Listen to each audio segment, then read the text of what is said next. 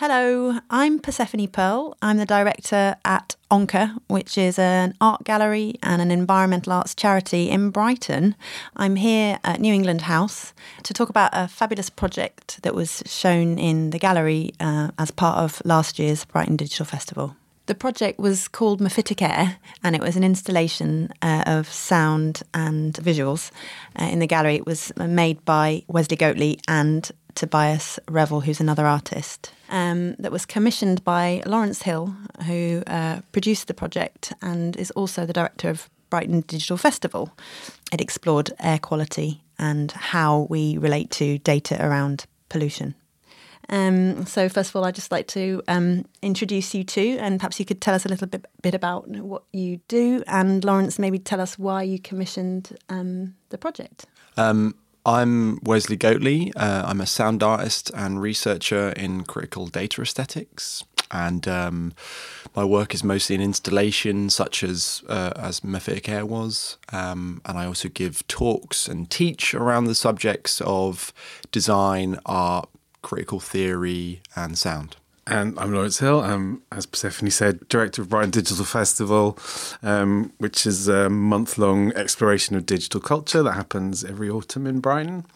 Alongside that, I work as a kind of freelance, independent programmer and producer, and that's how I came to produce Mephitic Air. And how that happened is that I saw an earlier version of Mephitic Air that Wes and Tobias were showing at Somerset House, which was in January 2017. Yeah, January 2017, as part of a weekend of exhibitions and talks around air pollution. It was called Space to Breathe, yeah. Which is really interesting. Anyway, I've known Wes for a while, and we commissioned a project that he did before for the festival. You commissioned two projects for me, actually. Did I? Yeah. Wow. Actually, I think the first one wasn't you, but it was the Brighton Digital Festival. Okay, it wasn't me. I was going to say, I don't remember that one. Yeah, clearly made an impact. So yeah, I saw the project. I kind of saw this earlier version of Mephitic Air, immediately responded to it, immediately thought about Onca Gallery and just wanting it to be in the festival. And then just set out to make that happen, really. Fundraised for it and found sponsorship. And that was it, really. So, Wes, perhaps you could just explain what people, so if someone came off the street into the gallery, what they would see. So what it was an installation that was looking at air pollution, specifically cited at Brighton at Onca Gallery. We were looking at three different forms of air pollution: PM10, particulate matter 10 microns or less; carbon monoxide, CO, and NO2. So these elements of pollution, which are generated almost at scale by internal combustion engines, buses, cars, that sort of thing. And what we were doing was basically pulling this data that we were measuring from a sensor box that we built out of bits and pieces and a lot of other strange little bits of technology, mounted it on the roof of the gallery, piped that information into the gallery space, and then created a 3-channel visual installation. So it's with these 3 thin polythene sheets with projections being beamed onto them. So the polythene sheets moved with both the air in the room and the presence of bodies around it, as well as a 8-point surround sound installation that was sonifying that data. So the data is being visualized in these projections that are moving, and the sound in the space are mapped again to these values of pollution. So each of these 3 screens each had a different visualization. We had, say, for PM10, for example, it was metallic particles, because a large component of what PM10 is, or an interesting component of PM10 is actually little bits of platinum that comes out from car exhaust as part of because the catalytic converter within a car is lined with platinum, so it kind of spits out as part of exhaust. And then the NO2 channel, the visualization was of what nitrogen dioxide looks like at room temperature, i.e. like this kind of orange liquid, which is why you get this kind of orange sheen at the top of views across cities sometimes. And then the last channel, which was carbon monoxide, was a kind of representation of car exhaust, because carbon monoxide is actually invisible to us. And so it was kind of like this kind of cloudy element. And then tied into that was an 8-channel surround sound audio component, which moved the sound around the space in to reflect the movements of air outside using a wind vane. But also each one had its own sound, much in the same way as the visuals did. And those sounds went up and down in time with the pollutant measurement. So, if you've got a big spike in pollution outside, the visualizations would all increase in size. And if you've got a reduction of the amount of pollution being measured outside, they would all shrink down. So there was a mixing of sound and image.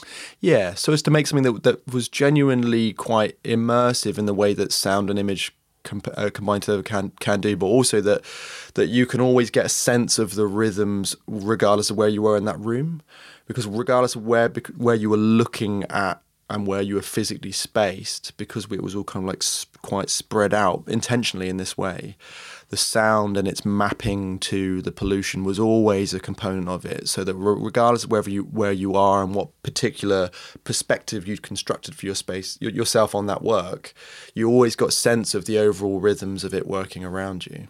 And also there was this extraordinary piece of music that you had chosen, which was very surprising because it was actually very melodious. So the Cutty Wren. The Cutty Wren. Yeah. Can you tell us about that? Yeah, it was lovely. I mean, and this goes back to these discourses around data always kind of looking a certain way. It's normally like presented as being like green and, green zeros and ones on a black background, for example, like the Matrix style thing. That's a really common trope. But also in data sonification, so turning data into sound, a lot of it's just to make it sound like bleeps and bloops, because it's like, oh, that's what data sounds like, right? It sounds like technology and stuff. But it's a really weak, uncritical way to engage with it, because again, it makes it just seem really, like something that's not for us, because it's just about technology and things. It's science. So particularly the use of the Cutty Wren, which was one of the three, was mapped to one of these 3 pollutants. So whenever that particular pollutant got increased in size, which was, you're right, carbon monoxide, that song kind of increased in volume in the space. And that song was it's written in the 14th century is where it's attributed to, and it's either about sacrificing a bird to welcome in the new year, or killing the king and feeding his body to the poor. There's 2 separate readings. One of them is clearly much more contemporary, but what's interesting about it is that it's conceivably then the first English protest song, or first documented English protest song, which we thought was a very compelling aesthetic to bring into that space.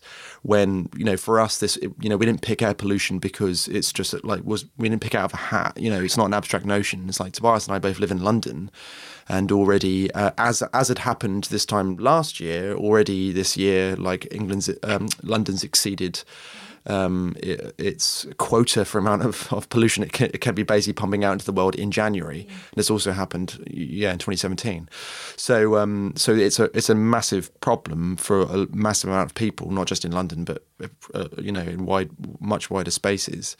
And so we wanted to be having something that grounded the value of artistic practice and expression, like as a political gesture, bringing that Cutty Wren in did allow us to talk about exactly how old that process is. That even in this country, there's this massive background of trying to push back through these kind of like quite discrete fashions that involve aesthetic expression that are in our history. And the other interesting thing about it is about 50 years later is the first recorded moment of a king of England telling people to stop burning coal in London because there's too much air pollution. So that same century is like, it was about 40 years later after the Cutty Wren is attributed to have been written. There was the first record of, I think it was Edward, the first basically saying, stop burning coal, this is too bad, and it's like, think about that in the context of where we are. Yeah, really, Smog. Yeah, really quite serious. So it's an interesting point of time. Could you tell us a little bit more about that and about your practice in general? Yeah, so the research and the practice are all really tied in together. I'm really lucky enough that University of Sussex also pay me to continue doing that sort of research as a PhD researcher. But it's all been tied up in my practice for some time now. Actually, since this first thing that I was just telling you about at the Brighton Digital Festival, which was 2014, which was a piece called Wireless Fidelity, which I got a little bit of money for and some nice space from the Brighton University to put on. I think that's kind of where a lot of this started for me. And what the research and the practice is kind of diving into is the relationship between kind of data, the politics of data, and artistic practice. And not just, oh, here's some data, let's make some art out of it, but really kind of like, what does it mean to be doing this when like there's such a kind of a power in art and a power that you're expressing out in the world, and an ideology you're expressing out in the world when you make things with data and you make art. And when all that stuff has these kind of huge ramifications, I think, for these ongoing discourses around data at a time when the discourses around data are often put us at quite a disempowered position. Could you perhaps talk a little bit about what you mean by disempowering visualizations of data, and then maybe that could lead into you talking about what you did with the kind of data that you used in Mephitic Air? Yeah, so I have a really big bugbear really with this kind of strange obsession that we see a lot in data visualization, in things like, for example, like the really, really good one is when you watch election nights. Kind of anywhere in the world at the moment, election night, they've got to run it normally for like about a 6-hour-long program. They've got to keep all this content going the whole way through, and it's like as the night or day draws on, the kind of the complexity and bizarreness of their visualizations, which they use to map some data they've gotten from somewhere, get more and more insane. And it's just like the stranger things keep coming up. If you just do data visualization into Google image search, you'll come up with just a lot of things that look the same. It basically just looks like a mass of things, often with no key to tell you what it is. But what it basically says is, look at how complex and sophisticated this is. And I think a lot of art that tries to that involves data visualization ends up falling into a bit of that kind of hole of basically being like, well, we're kind of latching somewhat onto this authority of data, this kind of scientific authority that it's assumed to have, this kind of mechanical objectivity that it kind of that it seems to possess, but also it's so complex that we just shouldn't bother, right? It's like it's too complex for us. It's for scientists to use, and when data has such a material everyday consequence for people trying to get through borders, trying to get credit cards or whatever, approved loans, that sort of thing. But also in the way that, say, our bodies are implicated in things like everyday forms of facial recognition, for example. These things are important and affect a great number of people. And these should be discourses that we're kind of working towards. Yeah, thinking about empowerment more than disempowerment. Thinking about how the images or the experiences we create through data enlarge people's perspective on the world and bring the data closer to them and make it more accessible and understandable, and hopefully brings in these kind of layered discourses that are always in data but are kind of dissolved when you just make it just go, look how big and impressive it is. Let's not think about it, just go, oh, isn't that big and impressive? So that's kind of where the project came in. I think that's one of the things that I really responded to in Mephitic Air and other pieces of Wes's work, is that kind of critique of data as this science, and the idea that data is neutral, because it's becoming increasingly clear that it's far from neutral, because it's being collected for a reason, for somebody to use in order to prove something that they want to prove. Often there's a German philosopher whose name I'm going to mangle, but it's something like Byung-Chul Han. Do you know his work? He writes a lot about kind of philosophy around technology, but he talks a lot about data as being anti-human. We have this sense that somehow it means something to us, but actually it means it's anti-human. It's the opposite of human, and it shouldn't be used to kind of drive the sort of stuff that it is driving around, making decisions about people getting parole, or, whether somebody is likely to be an offender before they've even done anything.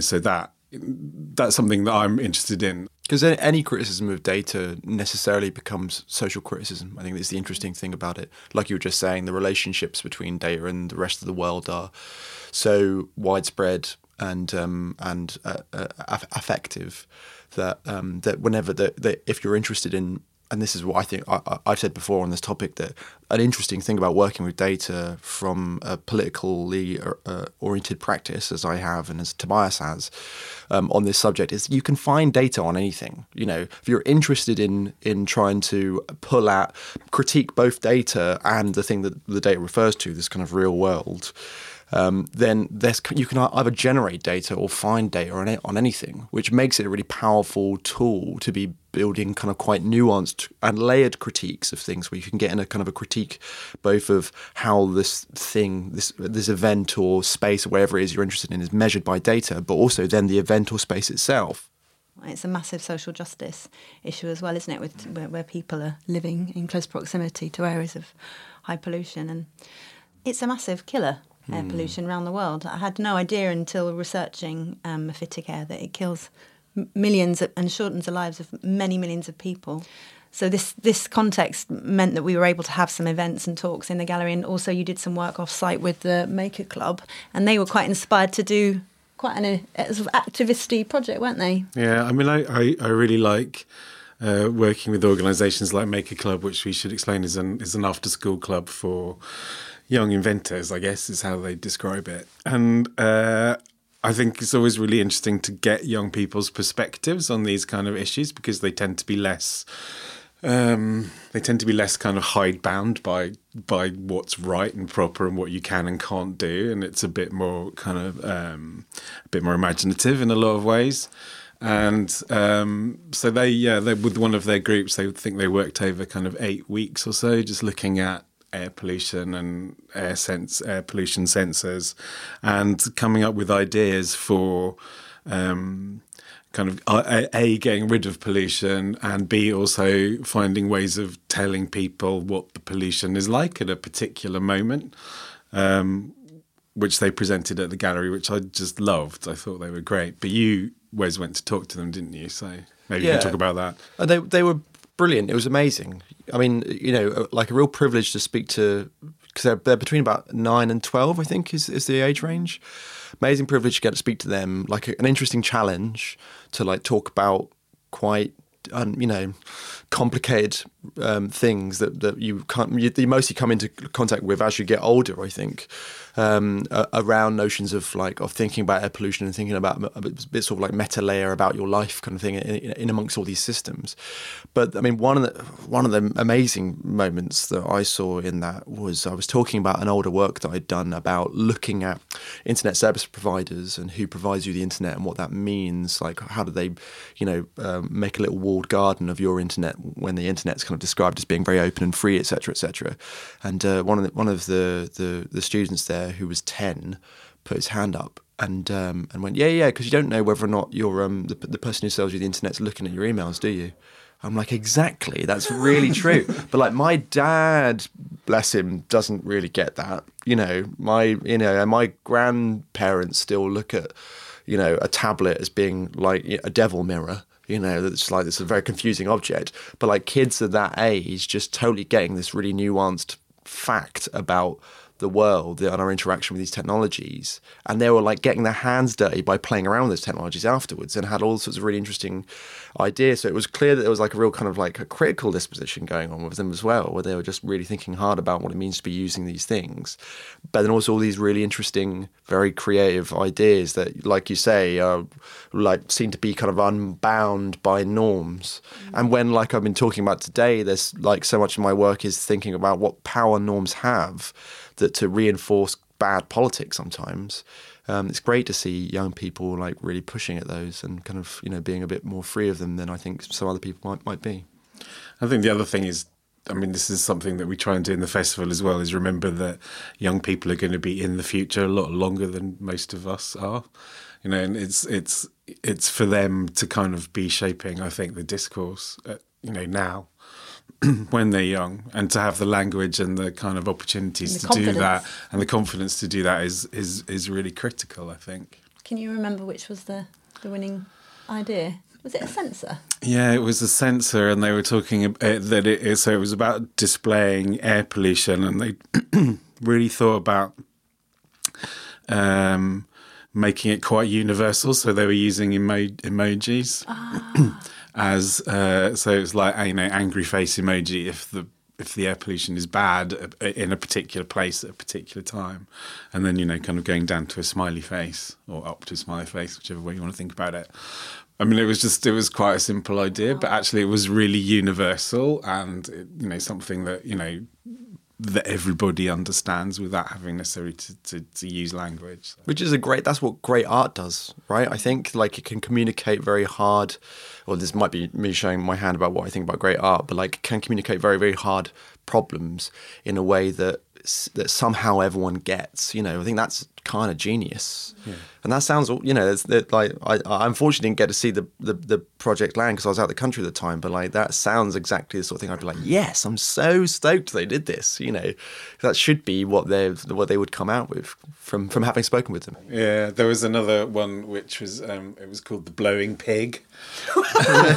And it was like an enormous machine that would just like blow pollution out of the city. It was great. And they'd illustrated it with like this pig's head flying through the air. Was the pig aimed at a city they didn't like? It's like blowed over there. Where's away? Worthing. Yeah, it's like France suddenly just suffers all Worthing. It was going to be Worthing actually, isn't it? Yeah. That's right. The great enemy. We also had adults talking, didn't we, in and around the exhibition. You and Tobias gave a really interesting talk on the project, and we also had a panel discussion with you, and we had a representative of the Brighton Bus Company who were project sponsors, which was wonderful. We had Martin Harris, who's the managing director there. He's an ardent advocate for shared transport and car-free Brighton. So he was kind of talking a little bit about his vision for increasing air quality. And we also had Alice Bell, who's a climate justice campaigner, really, based at 1010. She's a science communicator. She was talking, she got us all very fired up, basically, about access to clean air, basically, and as a basic human right. And we had a representative from this laboratory, which is up the road from Brighton at Falmer. It's the Brighton University Air Quality Research Lab. Yeah, so we had Dr. Kirsty Smallbone talking about air quality monitoring and all around the world, and how pollutants move, what they do to people's bodies, how these tiny ones that you were talking about, even smaller than the PM10s, 2.5. How tiny these things can actually get, and how poorly understood the impacts that they can be. So yeah, it was wonderful to have the work inspiring these conversations, and it went on for it was a long night. People got really fired up in there. And there were people talking about the London City Airport campaign, and joining the dots really between social justice, the noise pollution, and people having to be moved, or having to be having their quality of life massively kind of impaired by big meta developments, and actually the very physical reality of living close to an airport, how that's massively affects some people more than others. I think that's duplicated around the world, isn't it? Because, property prices are cheaper in places where people don't want to live. And those places are, on major roads. And so the people that end up having to live in those places because they're the only places they can afford are people, without without much economic resource. I wonder what impact the emoji air quality sensor would have if it was sort of rolled out and you saw it on every street corner. Yeah. People could see it on every street corner. I wonder what that would do, because that's the important thing. One of the important things about Mephitic Air was you don't see air pollution, and so here we were able to experience this intangible, invisible, silent killer. And so I guess the emoji sensor would be a very direct and sort of playful way to to bring that into the real world. And I think that like there's an interesting thing there because it's like because what happens when the emoji sensor breaks and it just shows a smiley face all the time and Right. you get Right. used to the person walking past it saying, okay, it's all right today. I can like go out for a bit of a longer walk. And I think this was like another thing that I talked about a lot around this work and was tied into the aesthetics in various points and was described in the space as well. That the value of having data as a view on the world, but not the relied upon view on the world, because obviously because it's not the world, it's a measurement of it. That's like you said earlier on, Lawrence. It's a very fallible one and always serves power in some sense.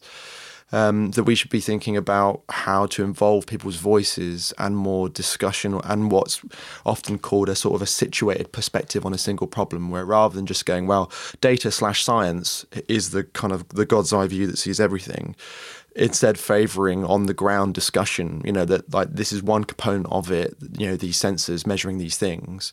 But I think like everybody who was involved in those discussions last night and during the talk that we had, Kirsty Smallbone and Alice Bell, etc., they're all involved in these different ways. And that's what made that discussion interesting, because they weren't all data scientists around air pollution. They weren't all pollution scientists, but they're all working from a different perspective on this one point, which was what made the discussion so rich and why I feel like me particularly, like I learned so much from those discussions, because seeing all these situated perspectives comes in. That's what makes kind of good. It's always made good governance. It very rarely comes into governance, but like we can look to a lot of history of this to show that like this is where we need to be going with it. But then the danger is when data is seen as being more authoritative than us, and therefore you don't need to ask anybody. You just look at some data instead. But then what happens when the sensor breaks? It's that sort of thing. Retain your critical faculties, yes. citizens. Yeah, citizens. Yeah. Cool. Thank you very much. Thanks, Wesley Thank and you. Lawrence. It's been great talking to you today.